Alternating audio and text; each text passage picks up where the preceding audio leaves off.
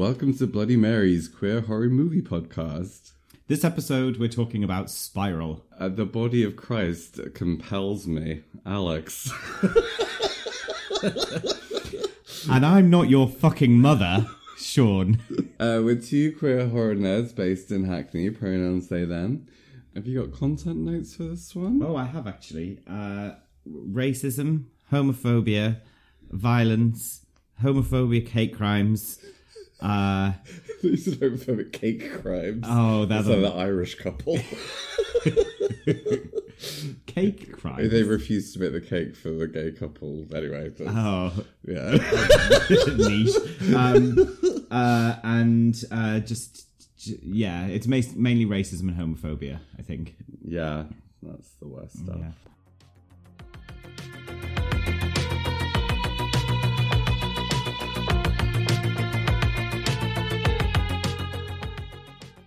So Spiral is a 2019 Canadian horror film, not to be confused with Spiral from the Book of Saw, which is the ninth instalment from the Saw series, which is due out next year. Oh. Or to be confused with Spiral, the 2007 thriller, or the 2017 documentary Spiral about the rise of anti-Semitism in France. It premiered on Shudder, which is the horror streaming platform, in September of this year, and it was filmed in Alberta over 21 days. It's got largely good reviews, but has mostly gone under the radar. Right. It stars Jeffrey Boyer-Chapman, who most UK viewers will recognise as a guest judge on RuPaul's Drag Race and as a permanent judge on Canada's Drag Race. Mm-hmm. And he fell into some hot water for being a spicy judge. So Jeffrey Boyer-Chapman grew up in a small Alberta town called Rimbey. Oh, I didn't know that. Rimbey? Rimbey, yes. Rimbey. The Vicar of Rimbey. Not unlike the one in the film. He said that growing up there as a biracial gay man was like a sick social experiment. And the area that he grew up in is known as the Texas of the North. Oh. His co-star, Ari Cohen, has mostly worked in TV. But he appeared in The L Word. Oh, I don't know. As Conrad Voynau. Oh, that's not. I don't think that's the main character. No, I don't think he was one of the L's. And he also featured as a rabbi in the new It, chapters 1 and 2. Two is just a flashback. Yeah, I don't remember him. The consensus on Rotten Tomatoes about Spiral is: Spiral explores the tension between otherness and conformity with a well-acted horror story that chills even if it doesn't outright terrify. And it's got 76 tomatoes. Delicious. Very rich. That's a bit rich for me. A review by John Squires on bloodydisgusting.com notes the strong influence Get Out has had on more socially conscious horror films. And he says, "It would seem that Get Out has kicked open the doors and busted open the floodgates for fresh perspectives, experiences, and representation in the horror genre, paving the way for new types of social horror movies that unfortunately just wouldn't have ever been made without one big success story leading the way first." So most of the reviews highly praise Jeffrey Boyer-Chapman's performance. Which we thought was a little hammy. Yeah, a little bit hammy. A little hammy, a little bit rich for me.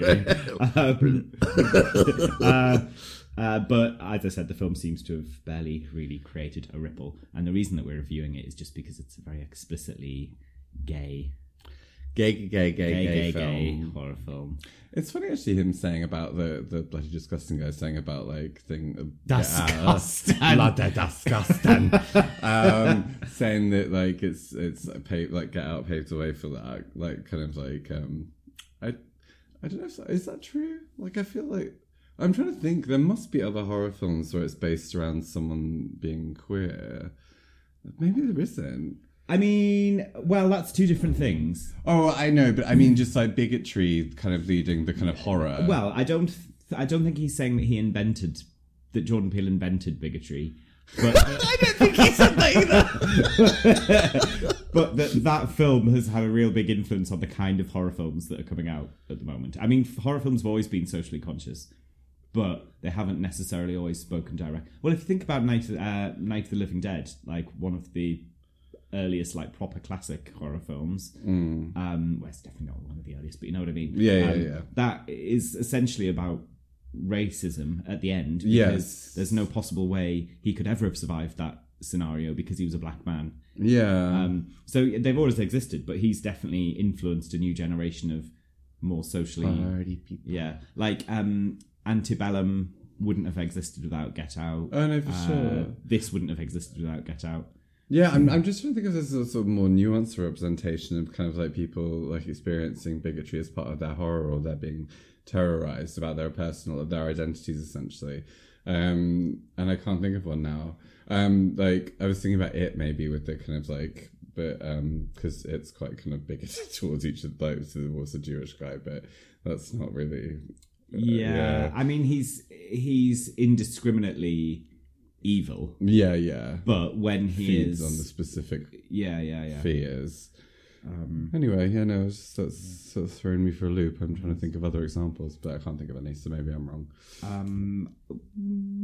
Well, I'm sure something will occur to us if Great. if God intends it. God wills it. But aside from that, there isn't really much written about the film because it's kind of barely created a ripple. That's sad. It is sad, but that's just life, I'm afraid, when you're gay. Yeah. Great.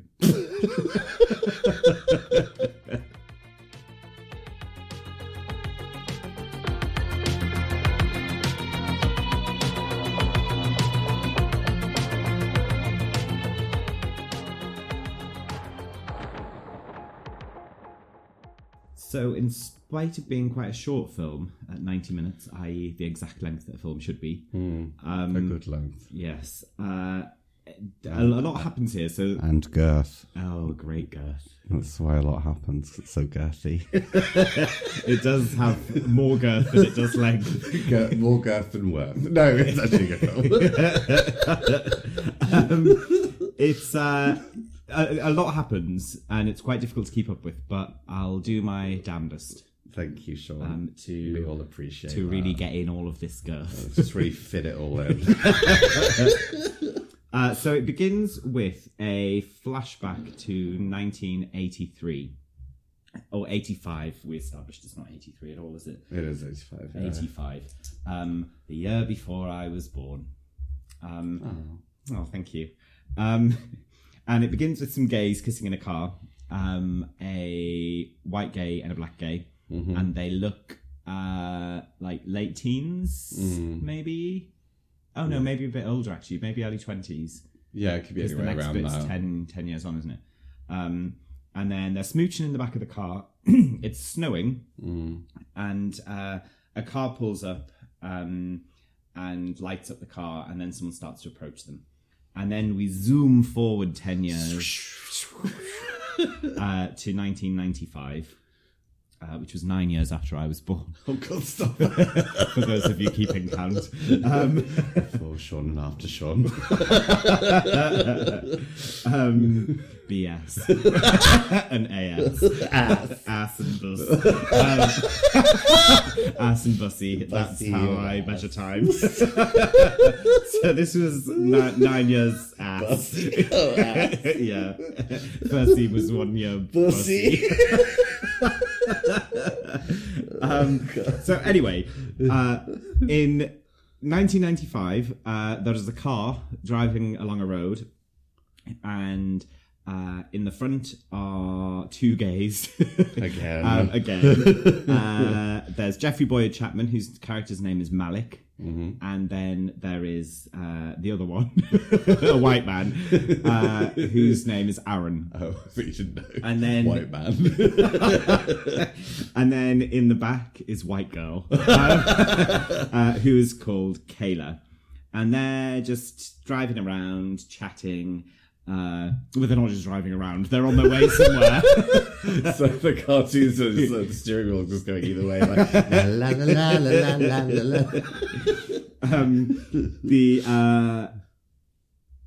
they're chatting. God, I've forgotten his name. Malik. He has an endearing nickname for Kayla, which is Bugger, Yeah. which actually means like ugly drag queen. No, booger means snot, like bogey. Yes, but in drag, it's what you call like Oh. bad drag queens. Oh, I didn't know that. Rude. A bird hits the windscreen and they all get a fright. The next scene is they're in this new home that they've moved to. So the basic premise is that the girl who's probably about 16, 17-ish, Yeah. is the daughter of the white man who divorced his wife at some point, Yeah. and is now in a relationship with Malik. Mm-hmm. And they're moving from the city to this small kind of rural town for a new life. And we get the impression that the little girl's a bit boo-hoo about this because she had friends and a boyfriend and all that sort of stuff. Standard teen. And because it looks boring there. It does look boring. Yeah. So they're sat in this new place that evening, eating pizza on the floor. Pizza. And Malik is telling a story about the first time, well, actually, it's kind of very inappropriately telling a story about the first time he lost his virginity. Yeah. Not in any great detail, but Pussy ass. and then they have kind of an awkward conversation about that.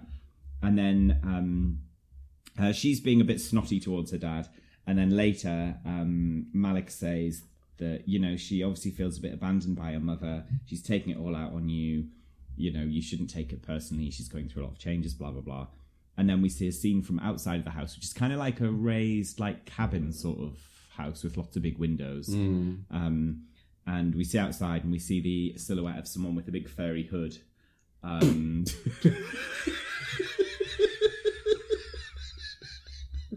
a jacket.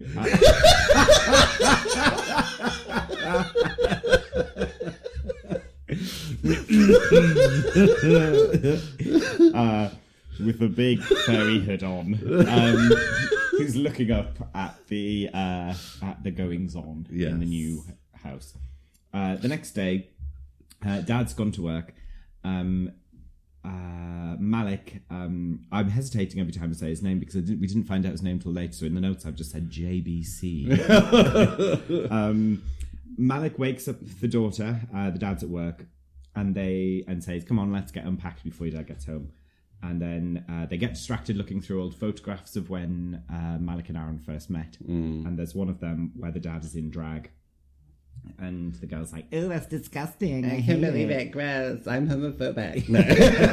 And Malik is like, "Being loud and proud is the..." I don't know why I'm trying to do his voice. Do it. I like it. It's silly. "Being loud and proud is amongst the bravest things you can do." Yeah, that's very accurate. Thank you. And then, which comes back into it later. And then he pins up the picture of them in drag together on the notice board in his office, where he has a very big chunky 90s big chunky 90s desktop computer. TikTok computer.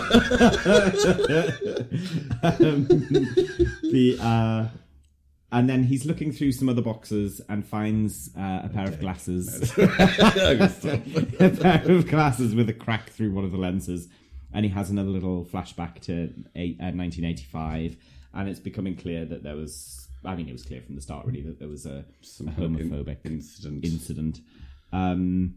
He takes the bins out and sees a neighbour also putting the bins out, and he says, "Hello, hello." And the neighbour just ignores him. Yeah, likes him. And walks back in the house. So Kayla's on the phone to her boyfriend Derek, who's back at home, and has a little bit of chat with the dad too. Meanwhile, Malik is at his desk in the office, and he mentions to Aaron that he's doing some spec work. And it seems like... One thing I didn't look up, actually, is if this politician's a real man. Yeah, I didn't. So I don't think it is, but he's ghostwriting a biography about a politician who...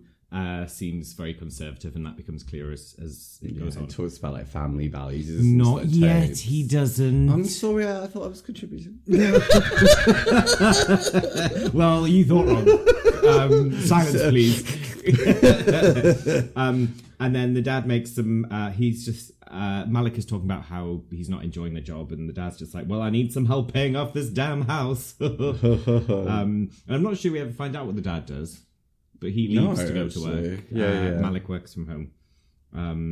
So later on, the gays are spooning in bed, and Malik is roused by a banging. And it isn't in the bed. And he goes downstairs to investigate the banging. Yes. And it turns out, in quite a good scene, it turns out that it's a branch banging against a window. I quite like that scene. It's like weirdly drawn out. The pan around, the way that the camera pans around really slowly. Because we see his reaction to it first. So he realises the source of the banging and then is calm and is like, kind of rolls his eyes. And then the camera continues to pan. Really slowly, and then you just see it like branches, but it's quite interesting. It's kind of the opposite of a kind of normal like horror face and then reveal. It's like what is it? Oh, nothing. It's nothing. So then the next day he saws off that branch. And then the next door neighbour, who's called Tiffany, who's very much like a sort of soccer mom. Yeah, sort of, yummy mummy.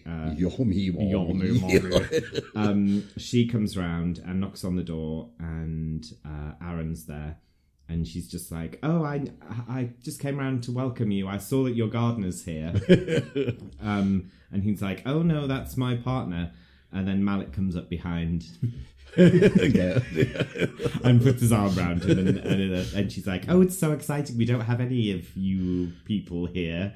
And then she hands him this kind of unusual plant that looks a bit like an artichoke or something. It does, yeah. And says, this is so... A pointy artichoke. Artichoke. Easy for you to say. And then she says, it's especially lovely when it blooms. Welcome to the neighbourhood, blah, blah, blah. So in the next scene, we see... So obviously, Malik and Kayla spend quite a lot of time together because Malik works from home. And she makes some jibe to him about him living off her dad's money, which is kind of in good spirits, but it obviously kind of hurts him a little. Especially after the dad also that stupid joke about paying off the house. It's like, joking, not joking, joking. Also, we should say that Aaron should be very, very grateful that he's ended up with Malik, because Malik certainly wasn't drawn to his equal good looks. His potato face. So later the girl, she's walking somewhere and she sees a hot man smoking, leaning at the car, like a sort of boy her age, and they do some eye babies.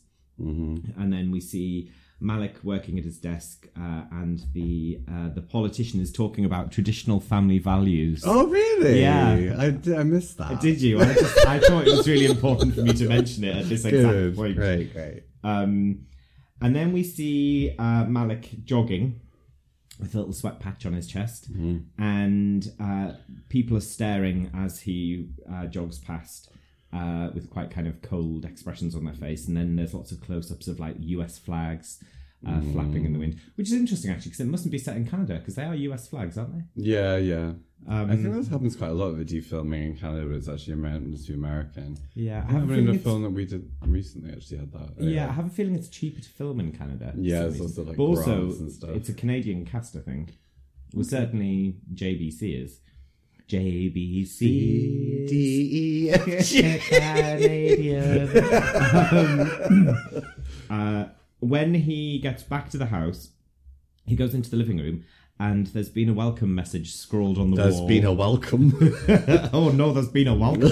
And it's not a welcome. No, it's an unwelcome welcome. And in red spray paint, it says faggots on the wall. Yeah. And he has a little flashback to the incident from 1985. Yes. And when Aaron arrives home, he's painting over it, and the dad's like, I didn't know we were painting, and he decides not to tell him about it. Yeah, I hate that. Anyway, I think it could have solved a lot of problems early on if he'd have just been quite transparent with him.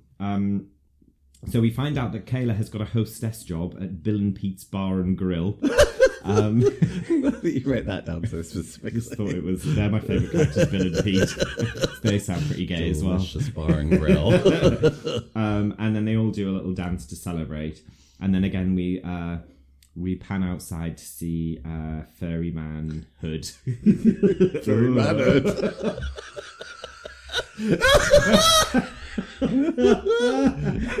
Just a man with his furry man hood checking them out from afar. Then back in the office, Malik is working again, and he looks up and he notices on the like pinboard that the picture of him and Aaron in drag has gone. It's gone snatched. And he's obviously starting to get a little bit anxious. Well, he obviously is, because someone broke into the house and wrote faggots. So then he's in the garage later, and he's on the phone to his ex, called Liam, and he's talking about his fears and how he feels like. And Liam on the other end of the phone's kind of calling him paranoid and saying, blah, blah, blah. So then he secretly installs a security system worth thousands of dollars without the thingy knowing, Aaron. Yeah. And then later they go along to some sort of bonfire event. It's not clear what the event is, I don't think. And all the neighbours are there, and everyone's sort of welcoming to them. Tiffany introduces them to his husband, Marshall. And they're just having a chat. It all seems nice. And then through the flames, Malik sees a bald man in a furry hood who's like staring at him. Yeah. And Manhood Malik's just out. His manhood just gazing at him from afar, winking. The knowing eye.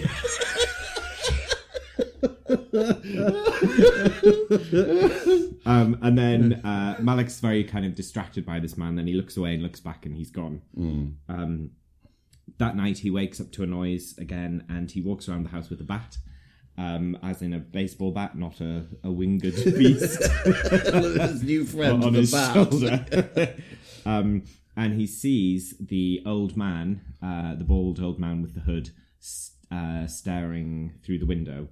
So he chases him, and the old man falls over in the snow outside, and all of the security alarms go on at this point. And the man hands him a note, which is just a little folded piece of paper, and it's like, don't tell anyone. And then he's kind of, I'm confused, I've lost my keys, I don't know where I am. And then that situation resolves somehow. Yeah, and then he just like dulls off, and they're like, oh. And then Aaron comes out, and he's really angry about the security system, especially how much it's cost. And he's saying that people in the suburbs keep their doors open, and he very purposefully unlocks the door that Malik's just locked. I know the first example of how annoying it is he didn't tell him about the faggots graffiti. Well, exactly. But anyway, it builds on that. Yes, and then the film ends. Yeah. So the next day at his desk, Malik is looking at the note that the old man handed him, and it's blank, which is not very helpful. No. He's in a bad mood. Aaron wants to get rid of the security system, and we then see Kayla playing video games with the hot smoker, who turns out to be called Tyler. Smoking hot smoker. Smoking hot smoker. Who's actually just an average-looking man. It's okay. And then he asks her about where her mom is. Mom. And she says that she's partying in Costa Rica with her new family and my inheritance. Yeah, it's really weird. Titled little shit. Yeah. No wonder your mother left you. That evening from his office, Malik sees the house across the road, which looks just the same as theirs, with a big, large window. Yeah. And it's the old man's house. Yes. Although I don't know if we know that at this point. And then you can see through the window, or he can see through the window rather, and by extension so can we. As the viewers. With our eyes. Can see a group of people who are stood in a circle, holding hands, doing a little dancey thing. And one of the people is like looking outwards towards him, like a silhouette, but with the head towards the windows, if he's in a bit of a like trance sort of state, and he's kind of like steaming up the window with his breath. And then Malik picks up a Polaroid camera, because this is the 90s, yes, and takes a picture and then steps aside, and you think at that moment that they do a lot of like kind of playing with normal sort of tropes in this, like even just very subtly, because you think that the flash is going to alert them to it, which I think it probably kind of does, but it's not immediate. Yeah, you don't know it because you can't even tell whether the silhouette person looking through the window can see him the whole time either. Like we can't really figure out what's going on. But they do then draw the curtains. The next day, what happened to that picture actually? No, carry on. He includes it in the document. Oh yeah. All right, yes. No spoilers. The next day, someone is dead. And it is the old man. Someone being the old man. And he's being put away in an ambulance. Probably not. Tied away. Just in the bin. He's all wrapped up. Ready to go. Yeah, and then his grandson, who found him, apparently, which Marshall tells them, is standing there kind of weeping at the side by the ambulance. And Marshall tells them a most unusual story, which is that that the grandson found his granddad dead and went to tell the neighbours, and the neighbours all went round. They started praying, and then it turned into a bit of a celebration. Yeah, it's really weird. Which is strange, but he says it in a very knowing way, as if he knows that Malik saw the party in inverted commas. Yeah, and then the weepy grandson looks across and has a little eye contact moment with Malik. So I've just written here, pensive with note. So I presume, reading between these lines, Malik is pensive with the note. With the note. And he decides to snoop in the old man's house, which is empty. Yeah, that's a wild thing to do as well, but anyway. He goes over to a bookshelf and picks up Charles Darwin's Origin of Species, which doesn't make any sense. Doesn't tie in. And then there's some noise, and the grandson arrives home, and he at the time was looking at a picture of the old man with a number of women, like it looks like a family photo of some sort. And then he drops the photo, and it smashes. And then he scuttles off. Yeah, he manages to disappear and vanish out of the house before the grandson then peeps around the corner to find him. Yeah, and then but the grandson sees the photograph, and then he looks over at the gay house across the road. The gay This is what I've written here. The heterosexual house containing gays. So the Tyler tells Kayla about he is driving along in the car, and Kayla's walking to work, and he convinces her to pull a sickie, which she does. And then they go and sit at the roadside on the car bonnet, and he's saying that he's enjoying getting to know her and blah, blah, blah. And she says, I've got a boyfriend. And then at this point, which is one of the strangest parts of the film, I think. So they're just at the end of like a bridge. And while they're talking, Tyler, I think it's Tyler, or maybe it's her. It's even stranger. Tyler. It's even stranger if it's Tyler. I know, that's what I thought. So yeah, Tyler notices like the figure of a man at the end of the bridge, really far away. And so I think he looks like a black man, I think. Yeah, you can't. But you can't really see. But he looks also like he's wearing a white shirt and braces. And he's kind of like staggering very slowly. And then he starts to speed up and come towards them. And then they like run away or drive away. Yeah. It's especially strange that Tyler sees him. I know, and like, but he says specifically, "Can you see that?" Like, as if it's like he wasn't sure if it's real or not, which is so strange. Anyway, oh my god, that's weird. Let's come back now with some theories of which I have none. So they're getting ready for something or other. Oh, for a party. Oh, no, they're going round to Tiffany and Marshall's, and Tyler, because Tyler turns out to be that child. Tiffany, Pew Pew, Barney McGrew, Cuthbert, Dibble and Grub. So they're getting ready to go over, and Aaron says something along the lines of like, because Malik is feeling very paranoid at this stage, and Aaron says something along the lines of like, I feel like you just don't know how to deal with normal people. Yeah. And he's like, what does normal mean? And then Malik calls Aaron, he says, what's the name of an Uncle Tom, but for a white person, which is scathing. And if I'm not mistaken, an Uncle Tom it's a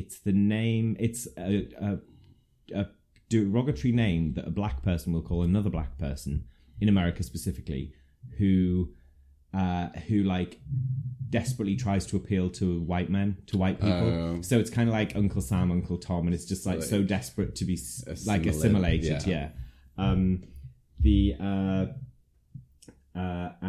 Aaron's very annoyed by this, so they arrive at this kind of dinner party with a bit frosty vibes. With a bit frosty. With a bit frosty vibes. And then Tifflewell and Marshall. Tiffany and Marshall are doing this whole sort of like love is love chat, blah blah blah. Oh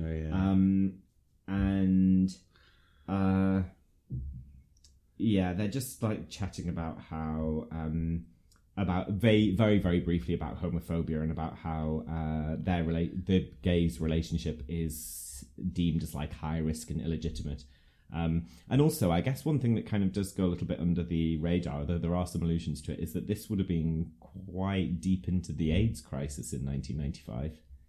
And there are a few references made to HIV and AIDS, but it's quite slight. And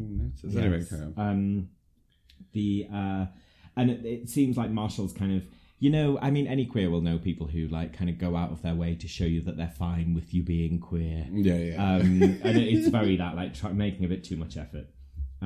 So Malik asks to use the toilet and then goes into a different room and finds this book, which has a black book, which has a spiral on the spine.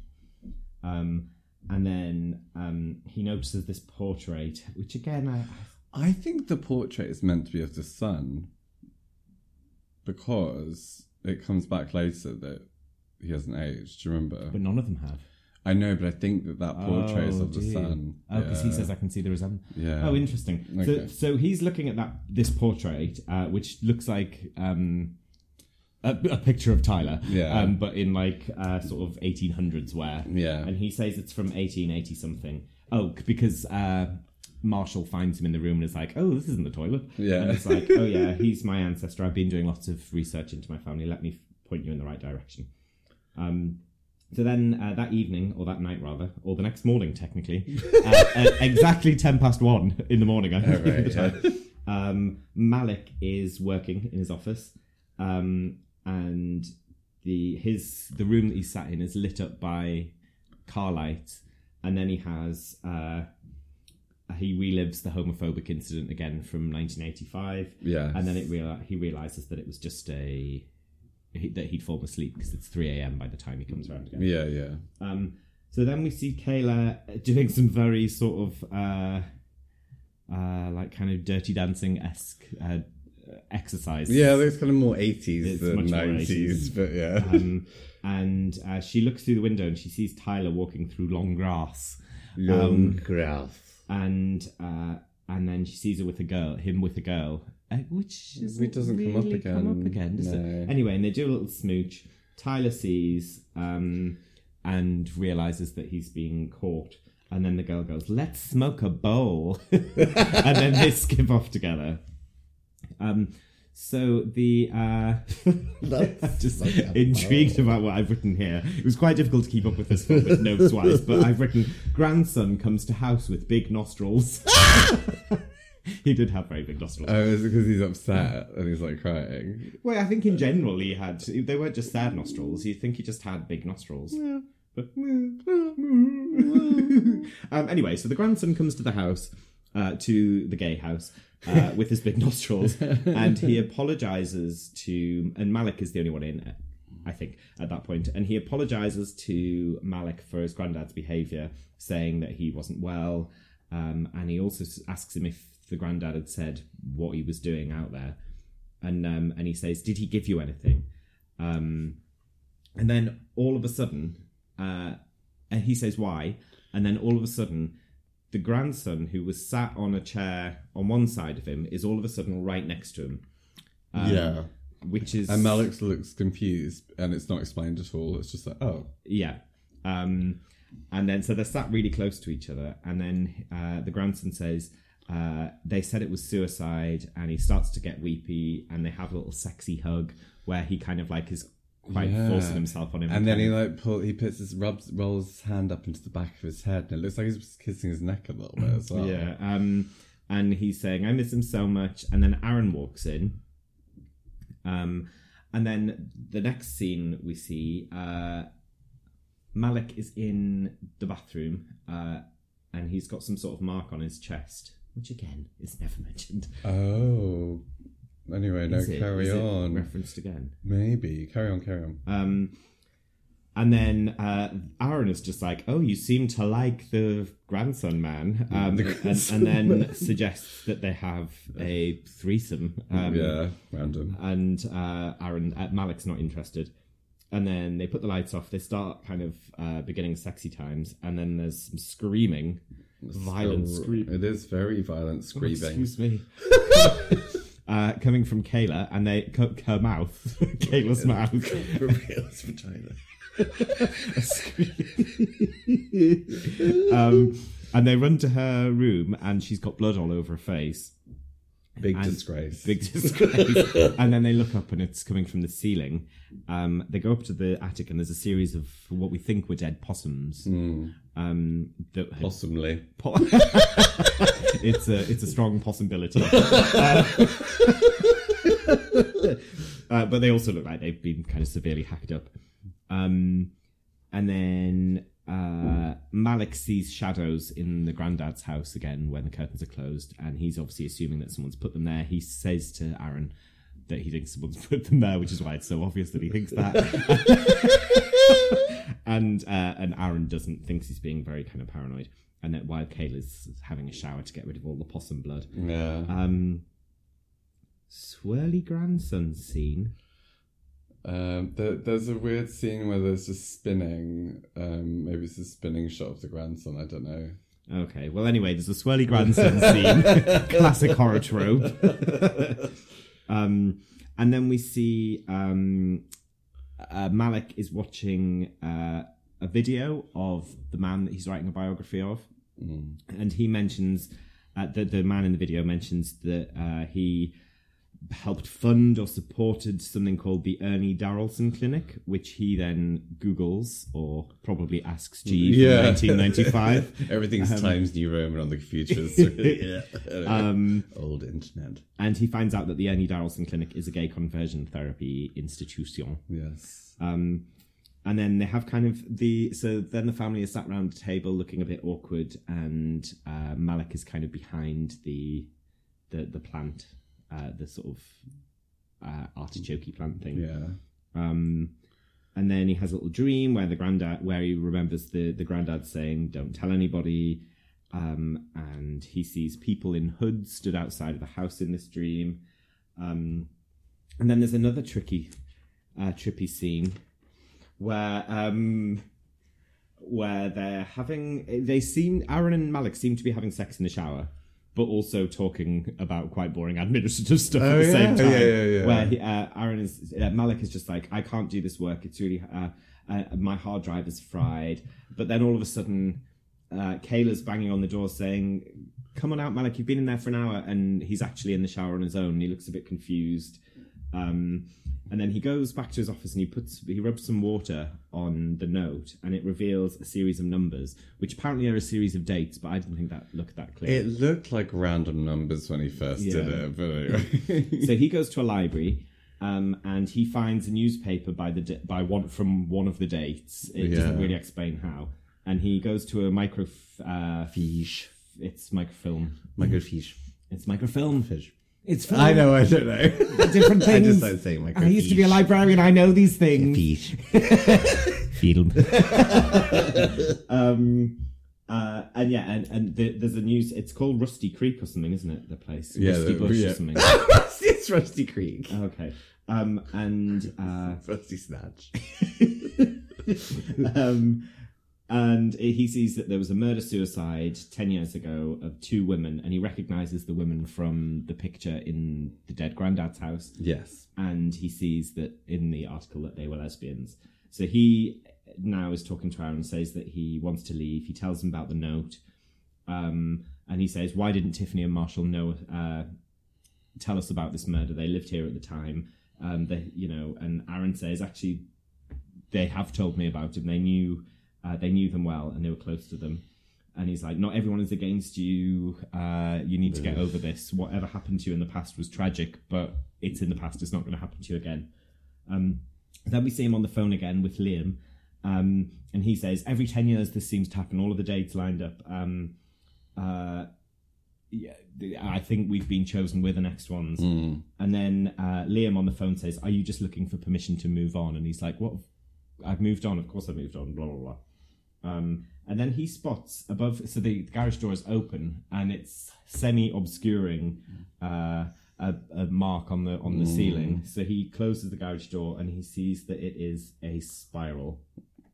Then we see him jogging. There's a man staring at him, and then he stops for no particular reason outside of a strange house. I don't know if maybe he'd read about that. That's a house that he'd read about in the newspaper. Oh, maybe it was the lesbians' house. Oh, I thought they lived in their house. The same house. Yeah, it's not. Maybe not. I don't know. Who knows?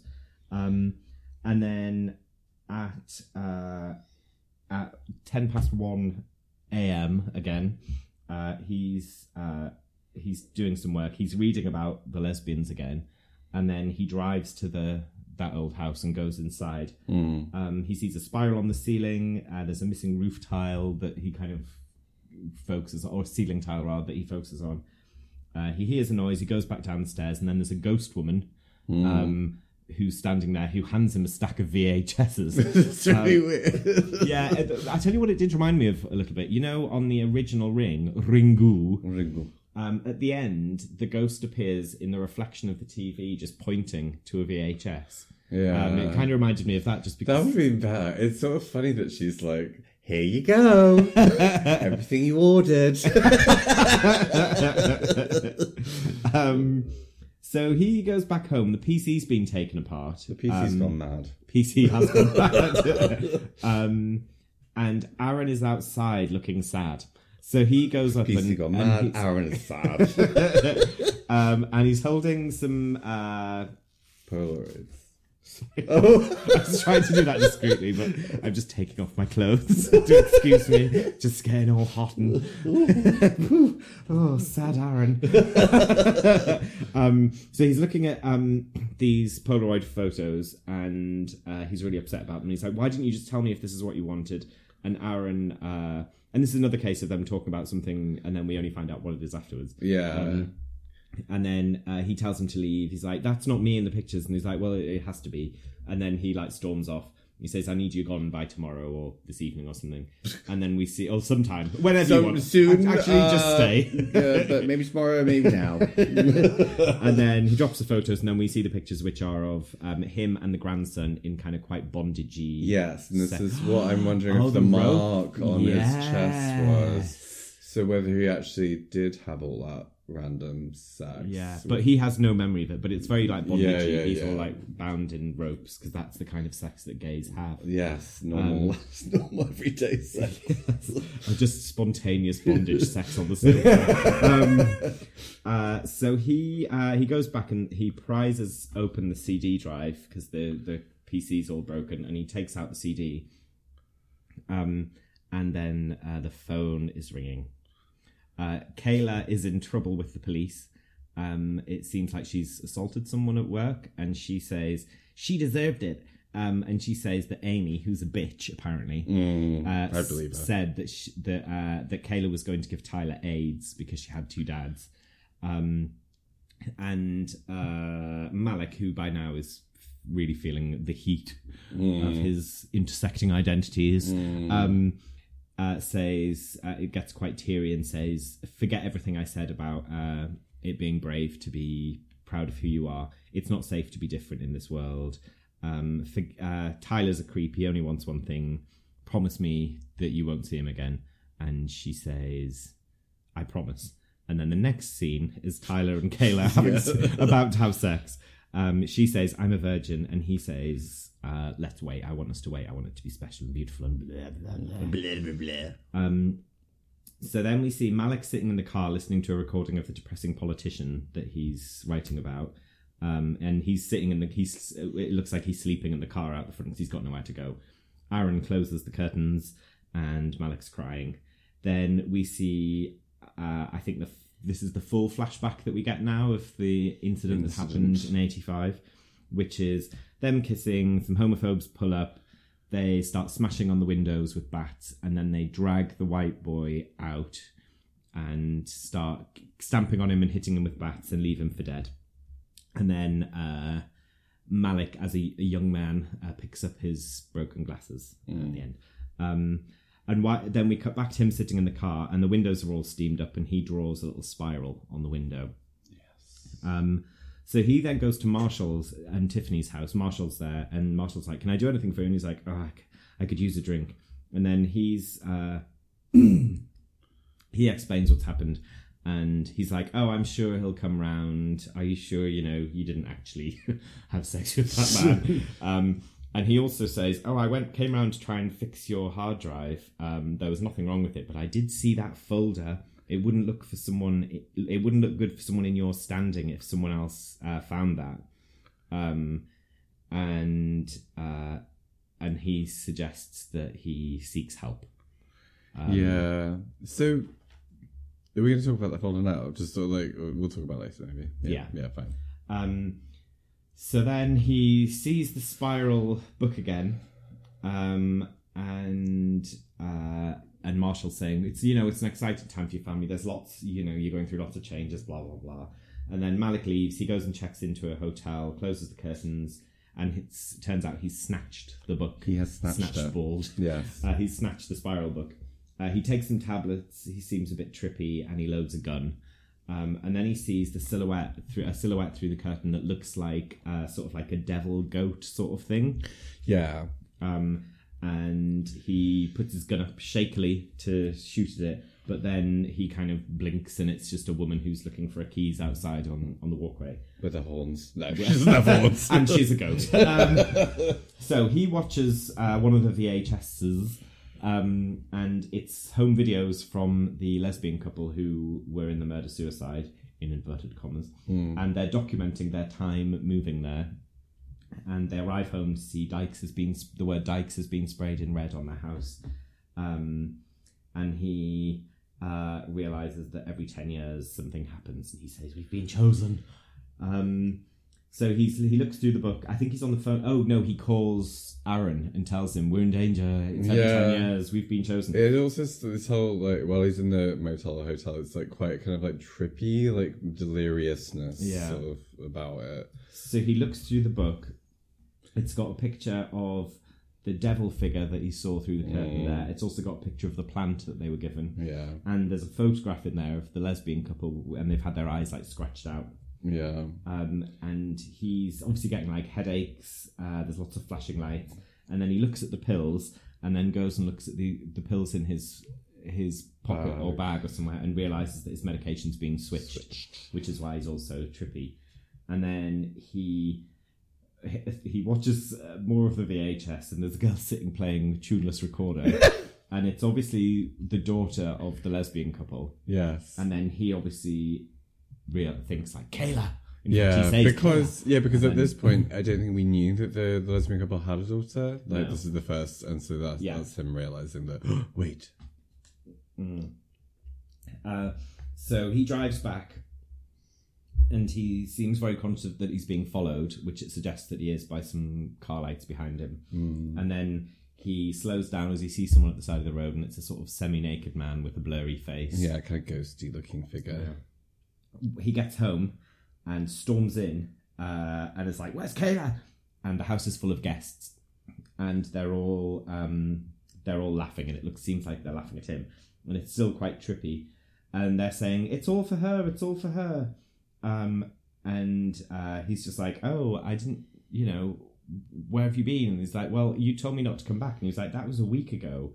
And they're like, "I'm here, I'm protecting her. We need to protect her." Yeah, blah, blah, he's blah. like acting really crazy, and everything's quite kind of blurry, and it's quite weird, this whole scene.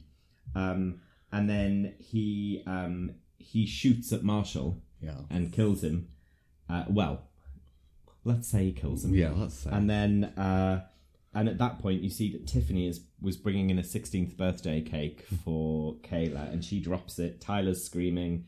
The camera zooms into the cake on the floor, which had a picture The two dads and dads Kayla and and Sweet 16 on there. And then Malik is arrested. Aaron comes into the prison, the jail, I guess, and says that he's putting the house up for sale, that him and Kayla are going to move to the city, and he says something like, Malik, that is, says, "Oh, I told you there was something weird about this place," and he's like, "We're not running away from the place, we're running away from you."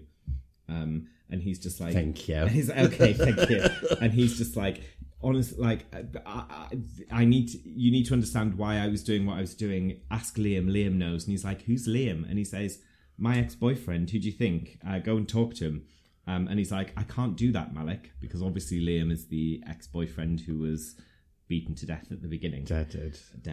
So he's been imagining. So he leaves, and Malik's shouting like, "Talk to him! I was protecting her." And then, and this is where he has the flashback where you see what happened to him. It kind of comes in little patches. Yeah.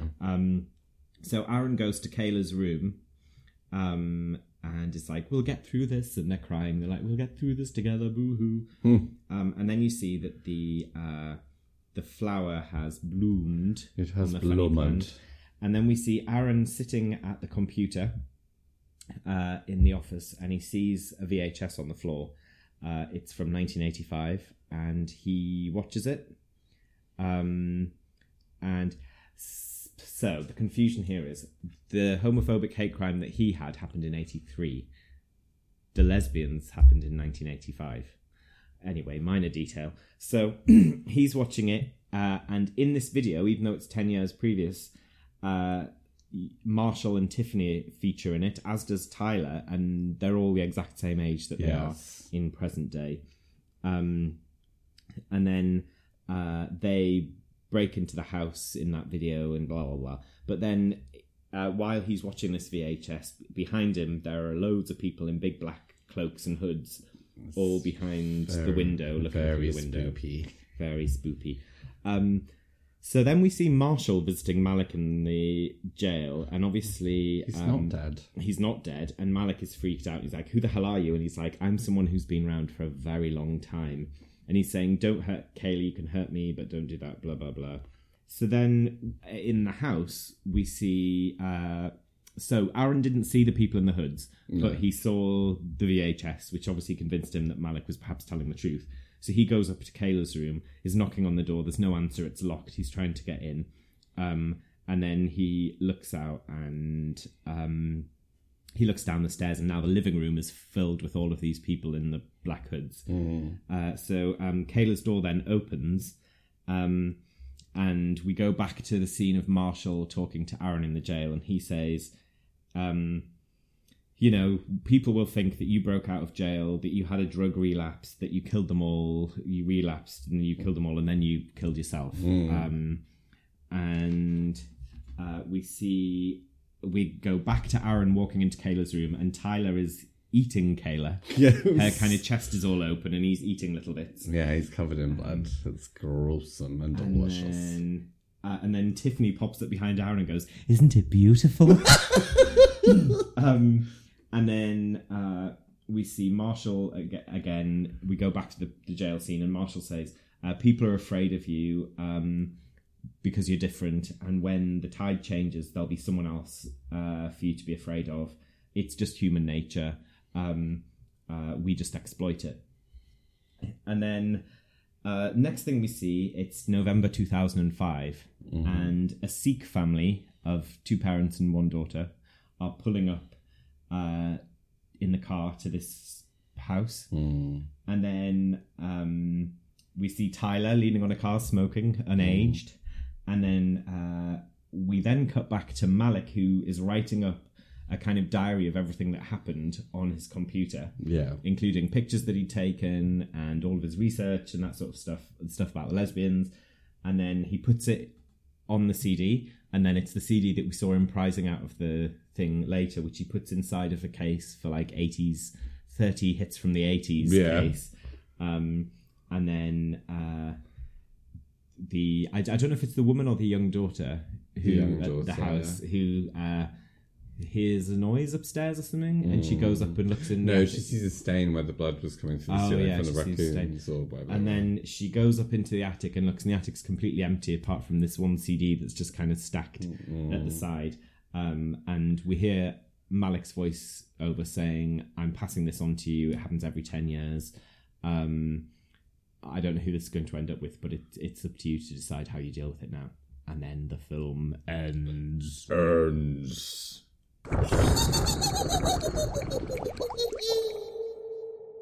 Let's talk a little bit about representation. Okay. It's just my normal talking voice. So in terms of people of colour, we have Malik. Yes. And I think that's on purpose. That he's the only... Yes. Yeah. I think you can't separate his blackness from the story. And I think it kind of... it wouldn't have been as impactful if it was just a white gay couple. Because there's then this additional layer of otherness that also distances him from his partner. That's true. And I think it's dealt with well. Yeah. In the story, it's very rarely referenced that he's black. It is actually, but it's very apparent throughout because of the reaction, especially in the jogging scenes where he's getting kind of the strange looks from these kind of small. And towns. also when Tiffany thinks that he's the gardener. Yes, yeah, which I believe is a microaggression, which is maybe a macroaggression. Yeah, and there's also the reference where he calls Aaron Uncle Tom. Yeah. Or a gay version of Uncle Tom. Yeah. Like an Uncle Mary. So yes, I think the lack of representation in terms of people of colour is very much integral to the story. Yeah, it's meant to sort of add to the otherness. Yeah, he's meant to be the only black person in it. In terms of women, I don't know. Like, I guess Kayla's quite kind of cool. Yeah, I think it's an interesting... I think for me, the most interesting thing around gender more broadly is about the fact that in many ways, I feel like their relationship is quite gendered. Yeah. Like Malik is more femme. Yes. He is also very beautiful, while Aaron is not. Yes. And also the kind of, in terms of like thinking of other horror films, Malik is playing the role of the woman that we've spoken about in the past, where the wife is the one that thinks something's going on. The husband doesn't believe her. And it feels like a very gendered kind of story in a way. Yeah. But that's just in terms of thinking of it in the context of other horror films that are similar, but with straight protagonists. But I was thinking actually in terms of just like women, like you don't actually see women talking to each other really in this film ever. I guess the lesbian couple obviously would have, I mean the videotapes do, but that's interesting. Yeah, it's always like, I wonder if it doesn't pass the Bechdel test. Yeah, I don't know. Yeah, it's unusual and it hadn't occurred to me really, but yeah, that's a very good point. Yeah. In terms of queer representation, it's terrible. No. Yeah, so we have a gay relationship, a very like homonormative gay relationship with a child. And then we see another depiction of a homonormative lesbian relationship with a child, both of which that end in tragedy. Yeah. Which I guess is not good representation of queerness, because that's quite a trope in itself. Yeah, and also obviously Malik's past trauma of being abused. Yeah, I guess is it bad? Well, I mean, is it any different to Get Out's portrayal of racism? I was thinking actually, in the differences. I mean, obviously you shouldn't compare the two. Like, well, except for that review already did. But like, just the fact that in Get Out that he actually escapes, whereas the queers die. It's sort of it's not like a celebratory kind of like exploration of like, I don't know, like it's quite kind of just like, yeah, they're victims and then they die. Yeah, it's like your fate's sealed because you are queer. But then maybe in the 90s, that's how especially gay men felt.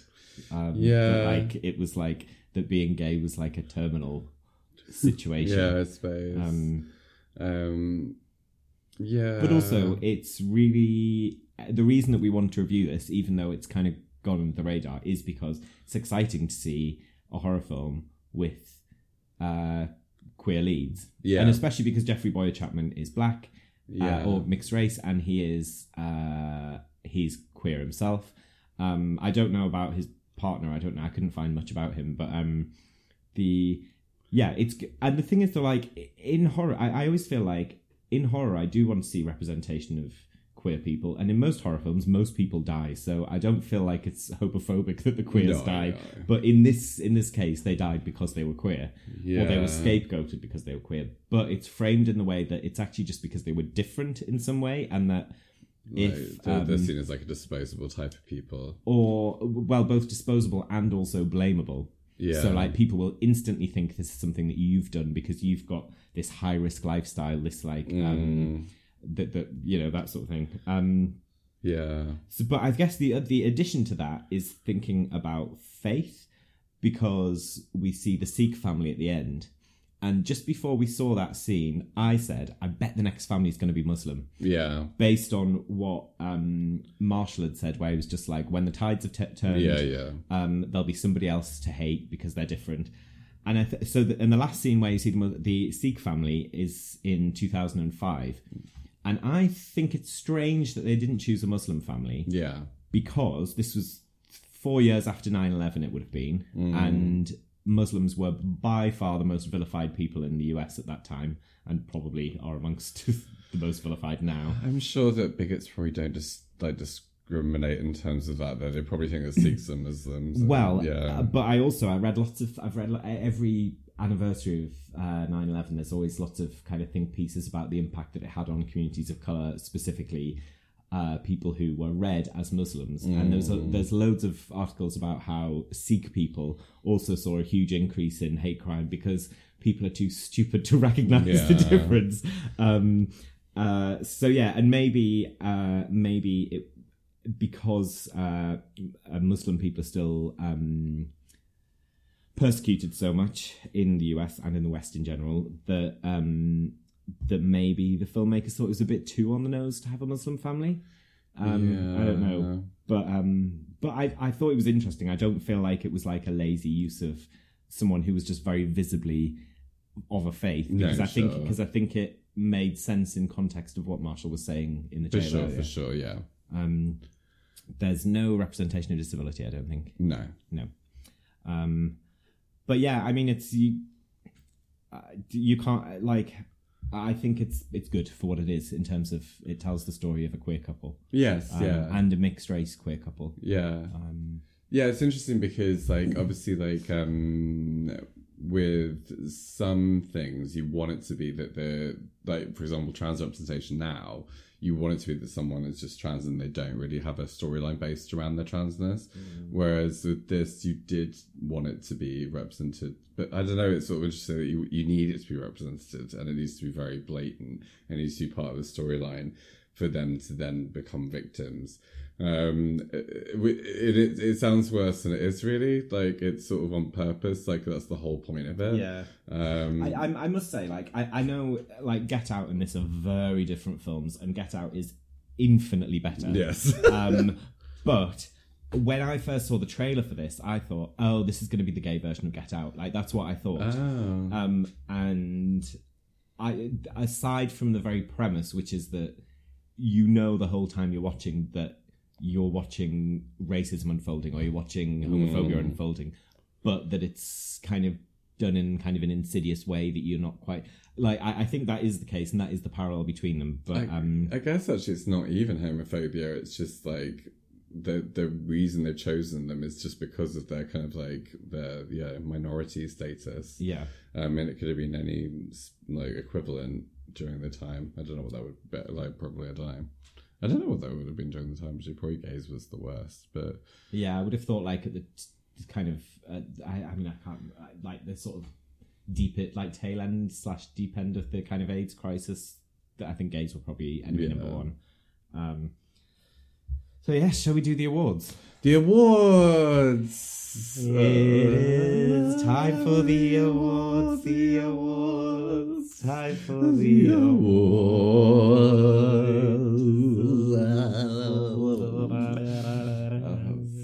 Exhausting and beautiful.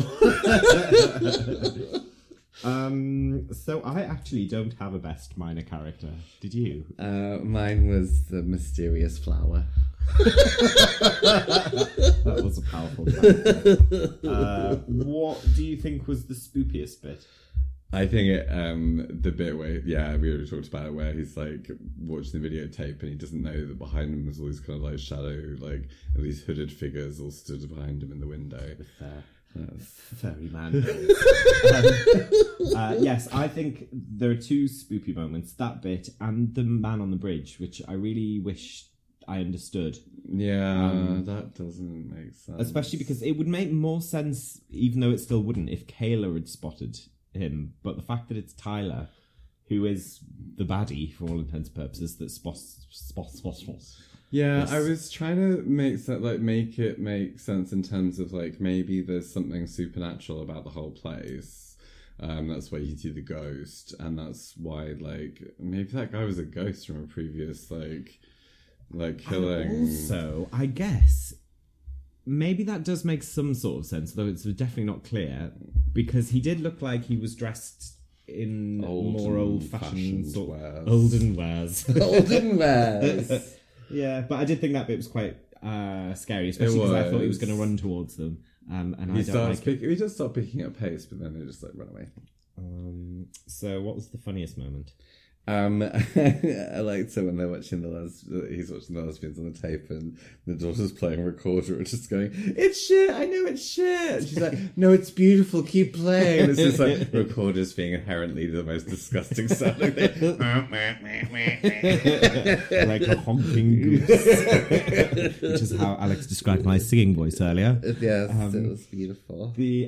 I think the funniest bit is which I only just remembered as we went back through that, is when Tyler's eating Kayla and Tiffany pops behind going, "Oh, isn't it beautiful?" That's good.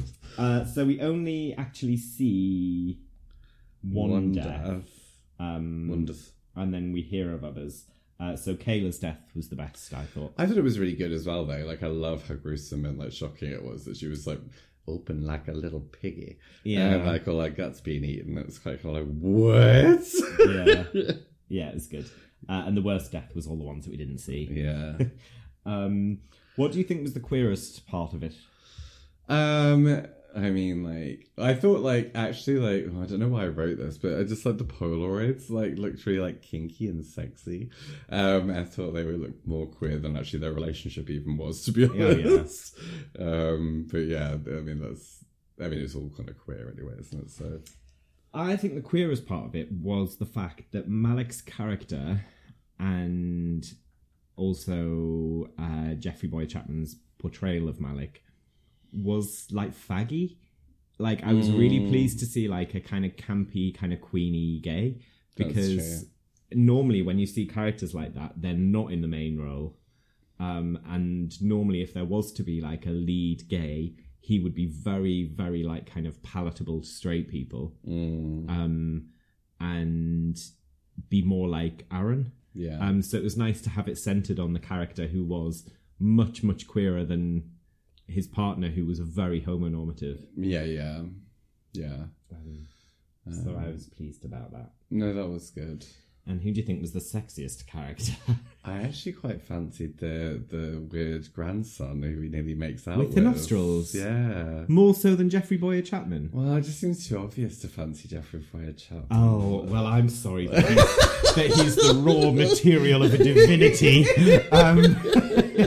I mean, my sexiest character, because I have eyeballs. Yeah. was Jeffrey Boyd Chapman's character. He was really. Also, I must say, he became less likable on Canada's Drag Race. Yeah. But I'd still let him absolutely destroy me. Yeah, I mean, the thing is, it's like... I'd allow him that. I'd allow him. But no, I just found that scene where they start nearly making out, like, while they're hugging with the grief, like, really, really hot. And I was like, sexy grief, smooching. Wow. So maybe, yeah, it was the combination of the two of them together, I had think. a second sexiest character, which we only saw a little glimpse of, but the Sikh man at the end was a handsome babe as well. Fit, yeah. Yeah, fitty. Fitty. So where are we standing re Pumpkins? Oh, interesting. Oh. Again, surprise. Oh, wow. Pumpkins?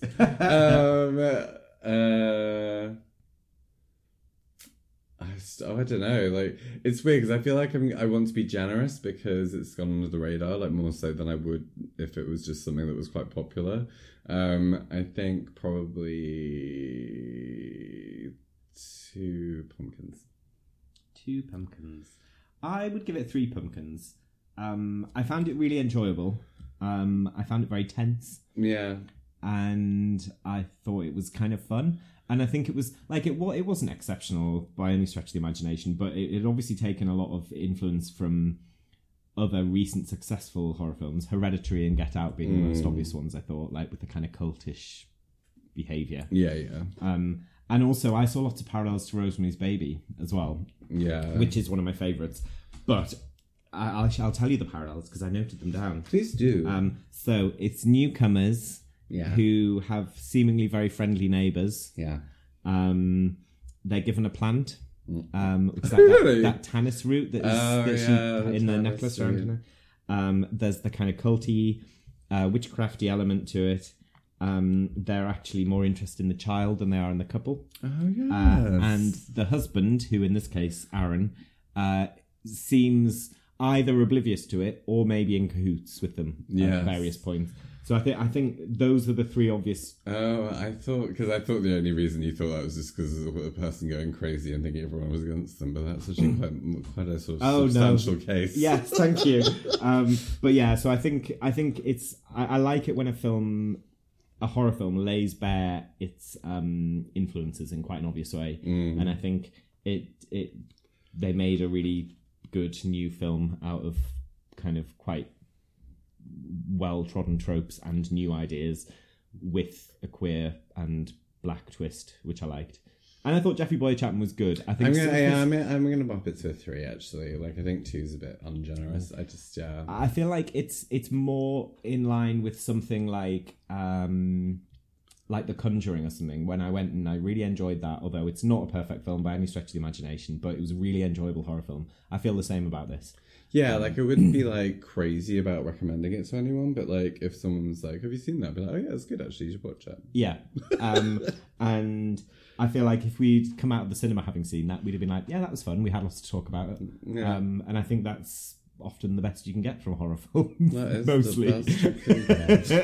And being traumatized. But yeah, I liked it. I thought it was good. Well done, Spiral. Well done. Although lots of unanswered questions, I think. Yes, loose endies. Loosey gooseys. Yes.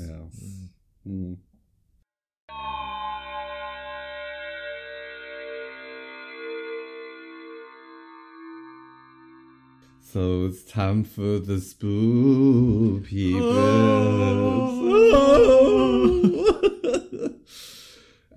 So this is the story of Lee McCall. Or is it Leah? If you spell it Leah, is that Leah? Leah. Okay.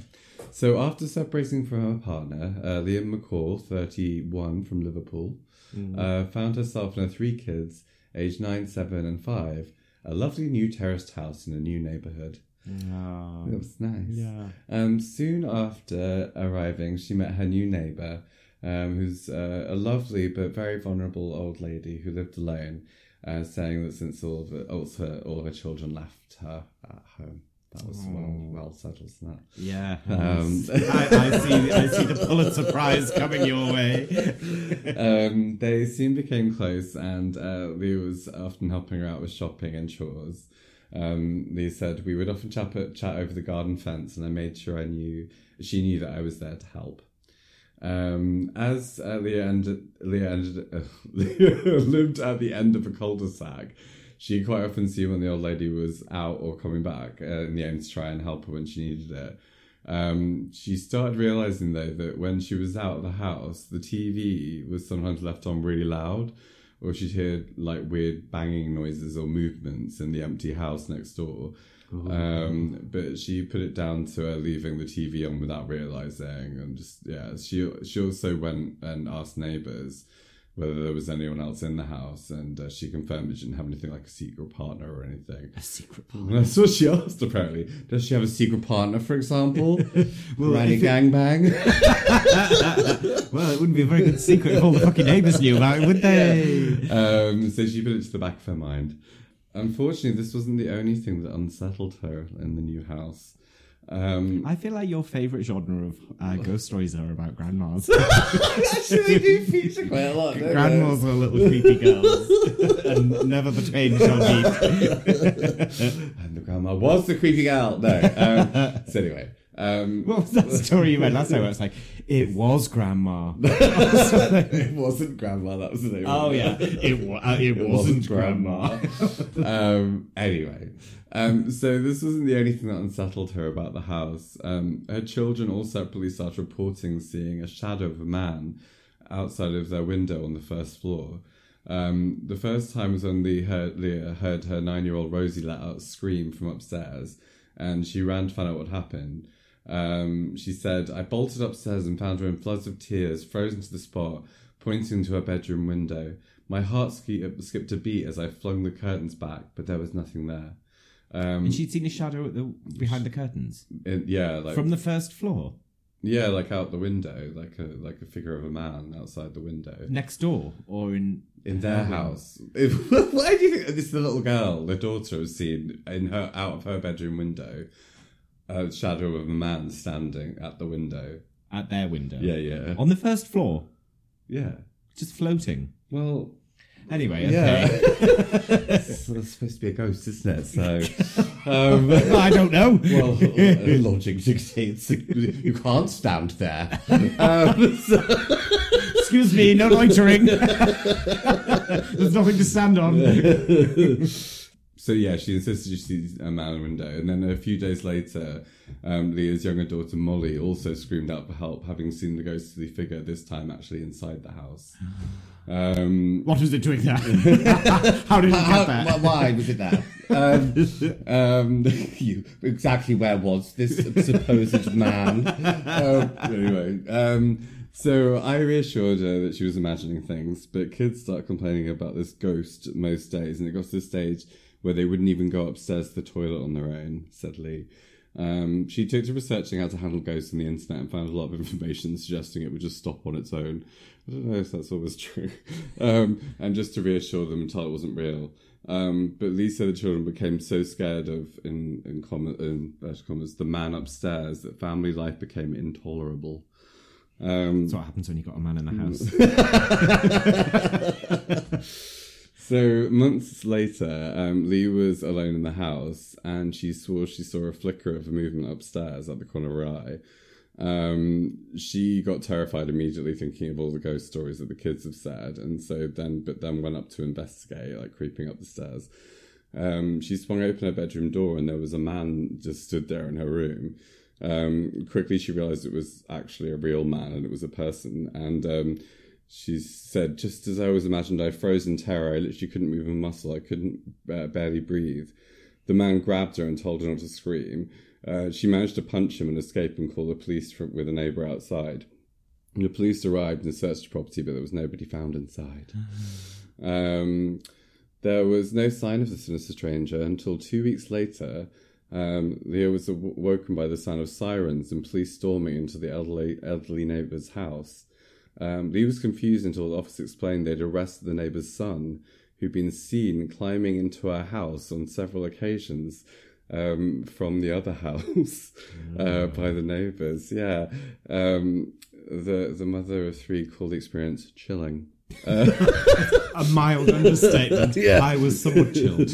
We realised he must have climbed up onto the flat roof outside my little girl's bedroom and got access to the house that way.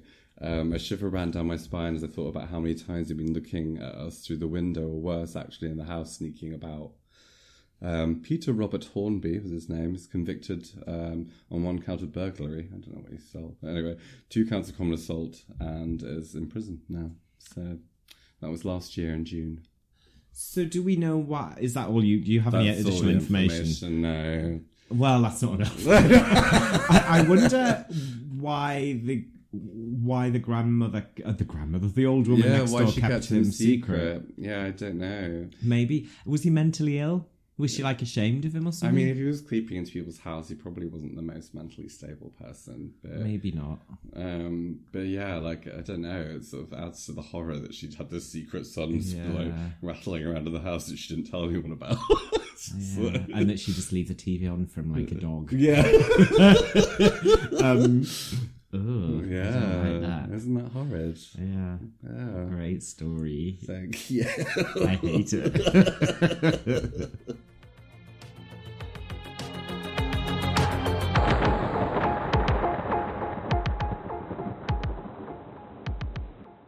If you're enjoying Bloody Marys, please subscribe, leave a review and share with your friends.